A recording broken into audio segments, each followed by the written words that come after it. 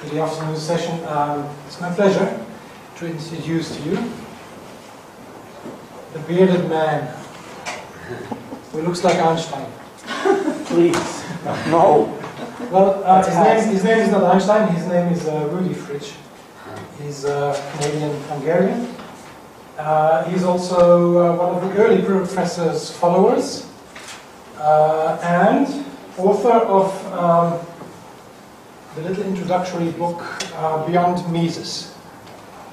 We're not here to promote your book, but we're here to promote another cause, really, so I will give the floor to you. Well, I'm here to promote my book, so there you go, commercial.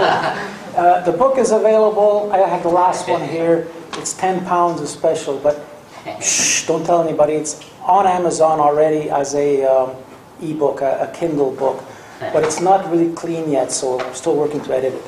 But if anybody wants one, there's also a website called beyondmises.com. And this is my own personal email. If you have any questions, please do contact me. So, the origin of money. Well, I'm not a monetary scientist. I'm not a scientist. I love science, and in particular natural philosophy, which is the origin of science. Today, science is perverted, as many other things are. Professor is a monetary scientist. My career as an engineer, it's been taking laws of nature, if you will, and applying them in the real world. And that more or less is the role that I've had in this organization. This book I wrote to bring the professor's very erudite and packed words to a broad audience like me who can understand this, on a simpler level or a more expanded level. So now, bear with engineers. Like, engineers don't just go up in a cloud. They're not philosophers. They're like engineers. I want to build a container. Define container. What's it going to contain? How much? What temperature? What forces it's subject to? Very specific. So my talk is the origin of money. The origin of money. Well, I know what the means.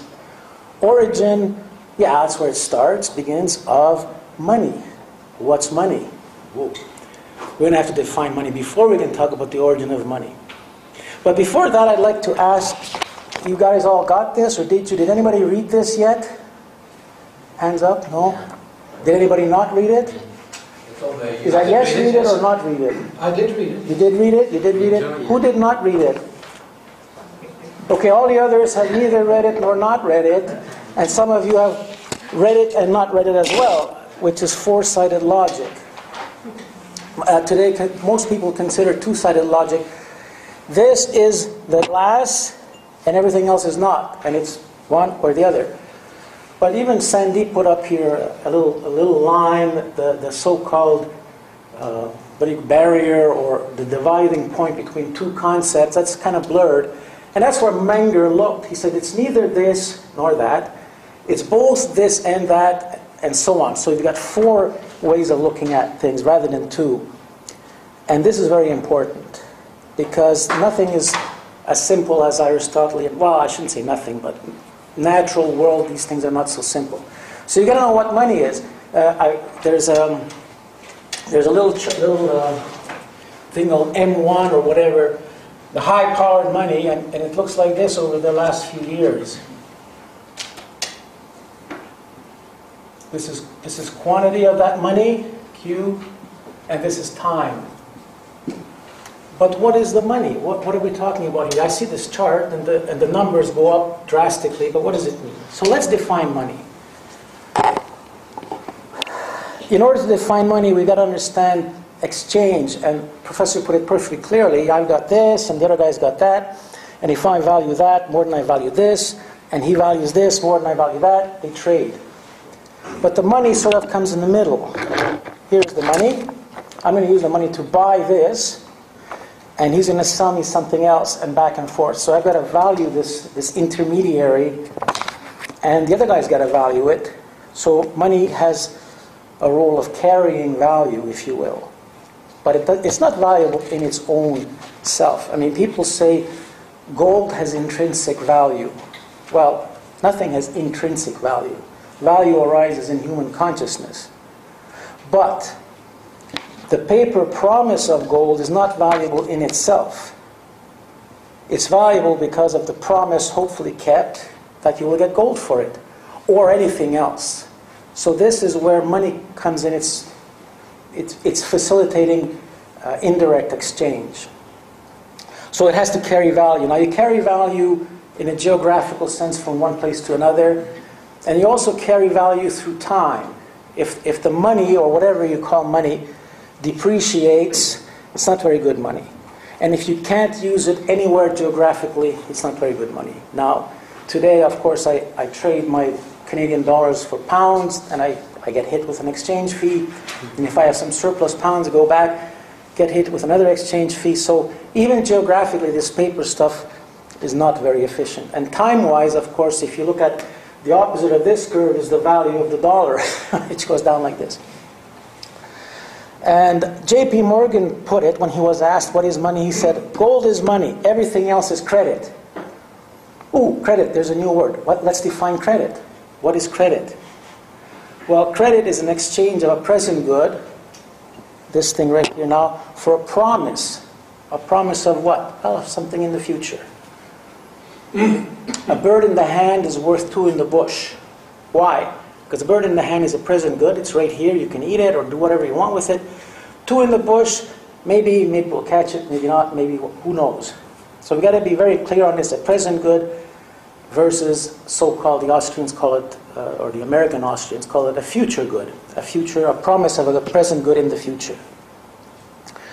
So if the money doesn't hold its value, it's not going to do a good job of this. So we've got credit versus money. It's kind of like fire and water. They're quite the opposite. Water extinguishes fire. Money extinguishes credit. Extinguish, put out. If I lend somebody a pound of sugar, or I borrow a pound of, let's say I borrow a pound of sugar from you, I give you an IOU, there it is, okay. And then I'm supposed to pay you back the sugar next week.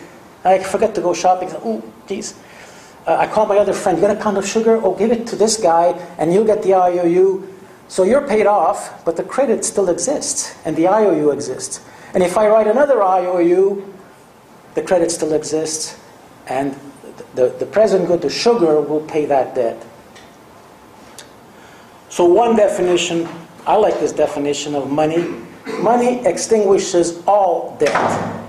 All debt. That means debt for goods, debt for services. If you go to a hairdresser, get your hair done, money will extinguish that debt. That is a debt. You owe something. And all debt means if you get your salary in the form of sugar, you're not going to be very happy because you don't want to lug home tons of sugar. So it has to extinguish all debt. And it must be a present good. Now, this was very well known 100 and some odd years ago. People knew what money was. They were fish in water. Money, clink, gold, silver, no question. This has changed for some reason. Humans recognize gold and silver. Now, when I talk about gold, you have to understand that silver is always in this equation. I mean specie, I mean monetary metals. Gold was recognized as having value well into prehistory. Tens of thousands of years ago, people found it. Why? That's besides the point. But it's interesting, they see this glittering, nice, shiny substance amongst a bunch of rubble and dirt, and oh, look, that's something special. Same thing with silver. Native gold. Remember, there's no native metals until metallurgy. But gold was found and accumulated for tens of thousands of years. And it was only maybe a couple of thousand years ago, Greeks and so on, that gold was coined. Now this is a big step forward because it went from gold, which has its value as gold, or as a statue, or as the spirit of the sun god, and the silver has the spirit of the moon goddess, whatever. Suddenly it became a commercially viable thing. You could trade it easily. You didn't have to measure and test the gold. So this was a big step forward. Of course, as soon as somebody figured out how to stamp coins, somebody else came along and figured out, how do we make more coins? Because the coins are the money. So the Romans, for example, they started off with the what was the gold, the silver coin they had? Drachma or something. Anyway, it doesn't matter. Denarius, there you go. And when it was first issued, 60 or 65 BC, it had 0.4 grams of silver in it. And 250 years later, when the Roman Empire went down the tubes, they had 0.04 grams, virtually no silver. And of course, the value of it declined as the silver or money content declined. So the coin is not the money. The coin is a presentation of the monetary metal in a measurable quantity, a weight and fineness of gold. And that's another definition of money. Now, the Menger comes along, and he was a couple of hundred years ago, and everybody knew this, but he's the guy who had the curiosity. He was the fish in water who said, "What's water?" Or he was the human being in air, or the bird in air said, "What's air?" Well, this is it. What do you want to know more? Well, he did. He dug around and he quantified this and put it on a more or less scientific or numerically measurable basis. The professor talked about marketability. And if you look at this really closely, in reality, there's no spread on gold. Gold is gold. There's no spread on money. Money is money. You don't buy and sell money. You buy and sell other commodities with the money. So if you take your car off the parking lot, brand new car, and you paid, I don't know, 10,000 pounds for it, and you drive it one block and you want to sell it, you know how much loss you take. So it's very illiquid. Whereas gold is money. And it's been accumulated for centuries, thousands of years, and that's why the stock to flows of gold are huge. 80 years worth of gold, and perhaps something in that neighborhood for silver exist above ground. And how come it hasn't lost its value? Isn't there an equilibrium supply and demand curve out there? But there's 80 years worth of mine supply, so it should be worthless. It should be like a glut. Should be. Well, interestingly enough, it's not. And why not? Because it's money. Money is unique. There's another little story I like. You're in the Sahara Desert and you're lost and you're getting thirsty, and along comes a sharp Arab trader on a camel. You want some water? Oh yes. How much are you willing to pay me? Anything. You buy the water because you're desperate. That's your highest thing on your value scale. And the value scale is another Austrian thing. And then you drink the water, and, well, you want another one? Well, yeah, maybe. Drink another liter. You want another one? No, I have no room for that anymore. The utility of the next liter of water has suddenly gone down. But I'll buy a canteen from you if you have a canteen to spare and carry the water. So you buy canteens full of water, and you're staggering along with all these canteens. You want another canteen? No. The value or the marginal utility or the value of the next increment, no. And now suddenly the next thing you want, maybe, sell me a camel, I want to get out of the desert. Whatever. Or if you're driving your car and your gas meter is going down less and less and less, but then more and more important, that's your focus. I've got to get some gas. You start filling it. You get to the end, there's no more utility in the next liter of gasoline. Where would you put it? What would you use it for? And you have no, that's the declining marginal utility. But notice one thing, when you bought your water, or your camel, or your gasoline, you used money to buy it. So the money is used for anything that you want, anything economical that you want. And it's always the most valuable thing, because you always want what you want the most right now. That's what it is, and it's a dynamic thing, but the money is the money. So there's many ways to proceed here. Sometimes, why is it money? Why not something else? It's just the way it is. That's just the way it is. Because 80 years of accumulation, 8,000 years of accumulation have led to 80 years worth of gold. And you can measure it any way you want. Marginal utility or stock to flows, blah, blah, blah. Present good. That's what it was. So, and of course, during history, mankind tried many other things that would have a monetary value, that would be used as a trade good. You can call them trade good, beads and salt, and I don't know, when in the West they used to sell blankets to the Indians and trade and all this, but money is money. Now, in order to best understand what money is, it helps to understand what money is not. And why did J.P. Morgan say everything else is credit? Well, we already defined credit. So we're going to look at, and this is the main thing here, how did this get lost? How did people lose sight of the fact that gold and silver are money and nothing else is. Everything else is credit to today, when most people believe money is that stuff that piece of paper in your pocket.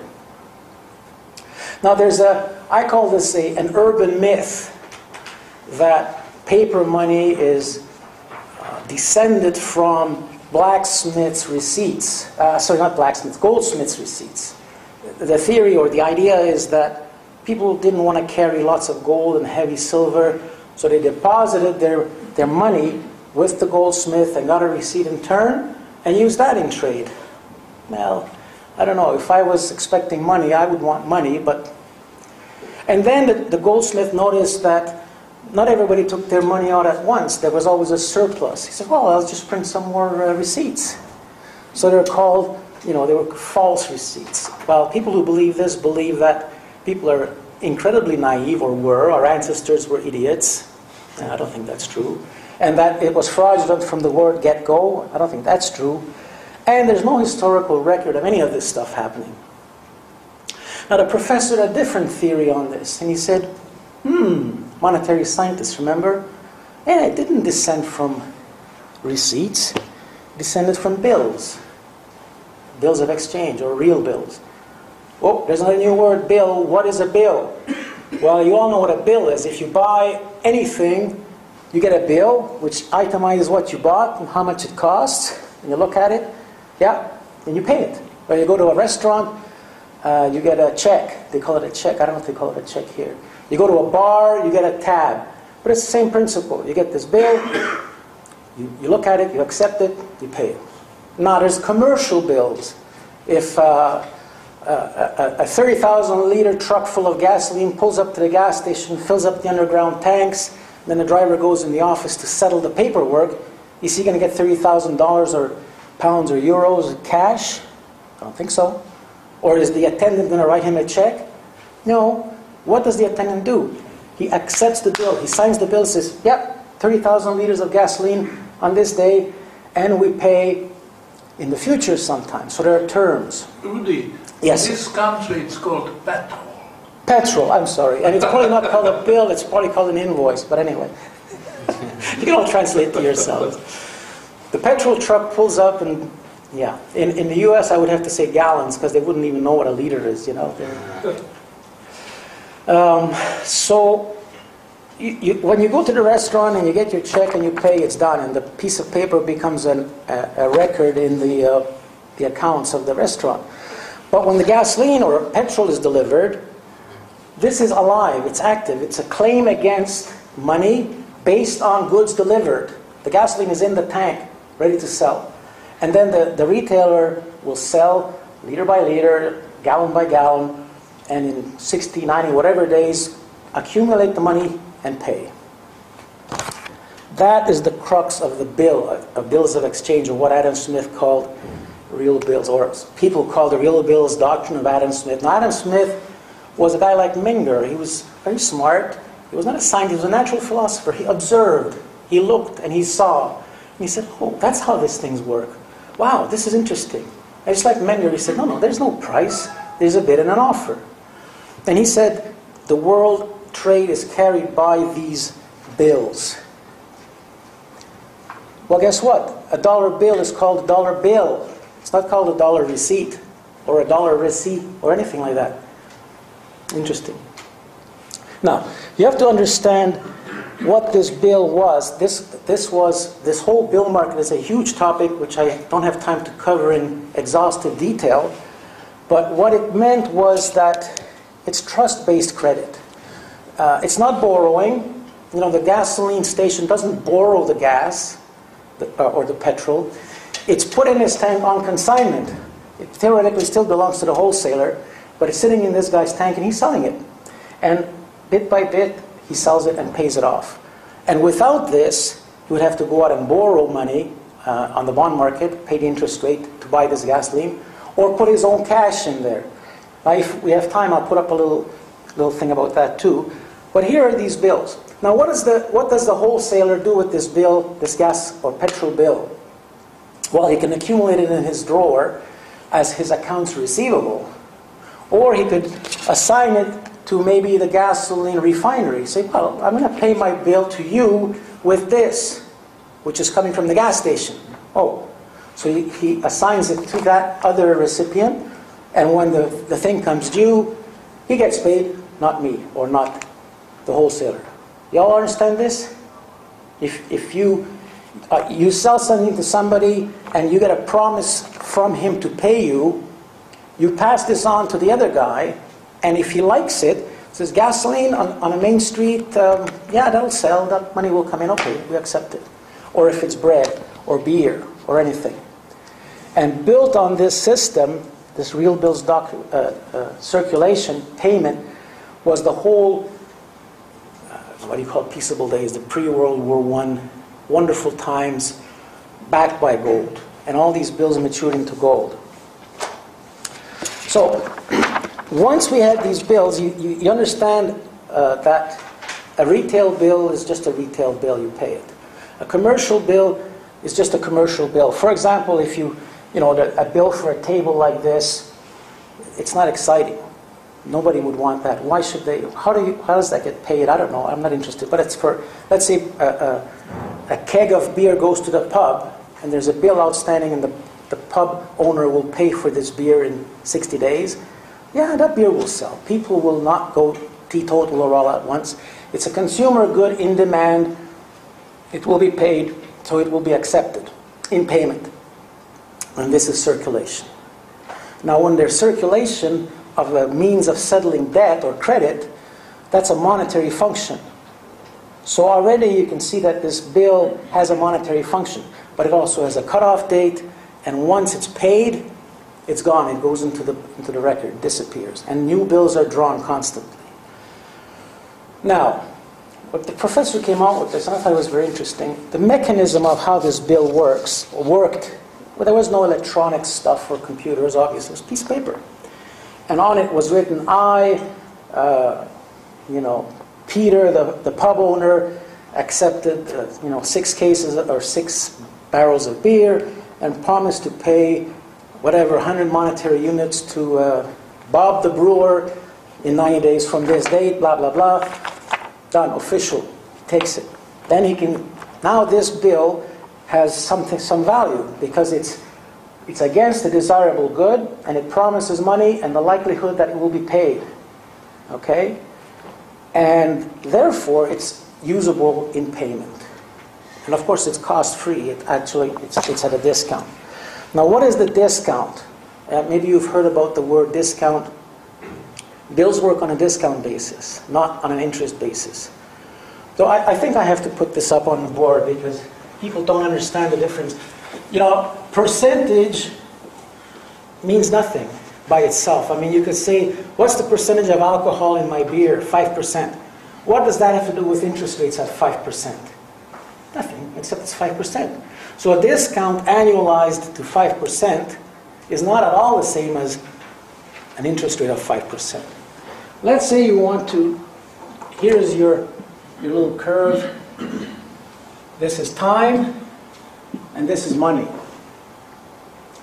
So you buy something at 100, I don't know, whatever it is, gold units or euros or pounds, and then this is 30 days, 60, 90. On this day it's due, and it better be paid. Because if it's not paid, lots of things kick in from the market, you'll be blackballed, you will never have credit again. Now, if you pay, you're going to pay exactly this amount, okay? Because that's what you promised to pay. There's no ifs and buts about it. But let's suppose you borrow the money. Well, you're going to have to add another line here, and this encompasses the interest rate. So let's say the interest rate is 4% per annum. That means 1% for 90 days, right? So if you pay back your borrowing, you're going to pay that much more. Instead of getting 100, you're going to get 1 less. You're putting up 1. You're giving up 1. Now 1 out of 100 doesn't sound like much. But think about it. What's the net profit on this? It's not 100. This is what you're buying and reselling. Your net profit, if you're lucky, if you have a pretty good business, could be maybe 8% per annum. Does that make sense? 8% is your profit, and 4% is the interest rate. Okay, so in 90 days, you make 2% profit. That's 8 divided by 4. That makes sense? You buy this stuff for 100, sell it for 102, 4 times a year. Not, after expenses and so on. I'm not going to consider all that. This is the net. So your actual profit is 2, and 1 is your interest payment. Half your profit goes to finance your business. Half your profit. That's incredible. Nobody looks at it that way. They say, well, it's only 4% interest rate. But compare it to your net profit, it's huge. Now, if you finance it through a bill, the worst you can do is this point here, because that's what you promised to pay that 100, right? In 90 days. So if you don't sell your stuff early or nothing happens, you end up with this. But suppose you sell early. Suppose consumers are driving their cars like crazy, or they're getting drunk more often, or eating more bread, or whatever you're in. You sell it, you pay back here. You pay back in 60 days, you pay early, you prepay your bill. You get a discount. And if you prepay it even more early, you get a bigger discount. And if a miracle happens, and you sell all your stock in the very same day, you get the full 90 days of discount. So this reduces your cost of business by whatever the discount rate is, the discount is, and this borrowing would add to it. That's okay with you guys? You understand what I'm saying here? This is enormous, enormous, because every step of the way, this gasoline goes through the retailer, the wholesaler, the refiner, the pipeline, the guys who slurp it out of the ground, etc., etc. And your beer has many, many suppliers of different goods, and every level this kicks in. That's why there was no unemployment under the real bills doctrine, because cost of business was so much lower. And marginal businesses that cannot survive and don't have enough profit, if your business is only 4% profitable, which is actually possible, you would pay all of it into interest. You would have zero income. So why do it? So all these things drop out.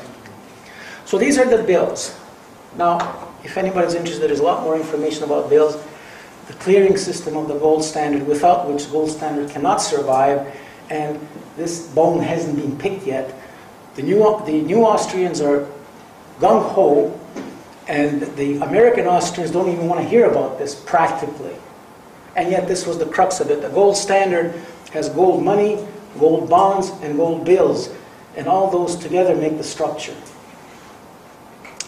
And I could go on about how this is market-driven. If more people buy goods, more bills are drawn, and how it plays this monetary role in exchange, and after they expire, they go away. They're not like paper money or whatever that's printed and then sticks around in Chinese bank $1 trillion. So, now do you understand what the discount is? Why there's a discount? No? Yes? Maybe? If let's say I buy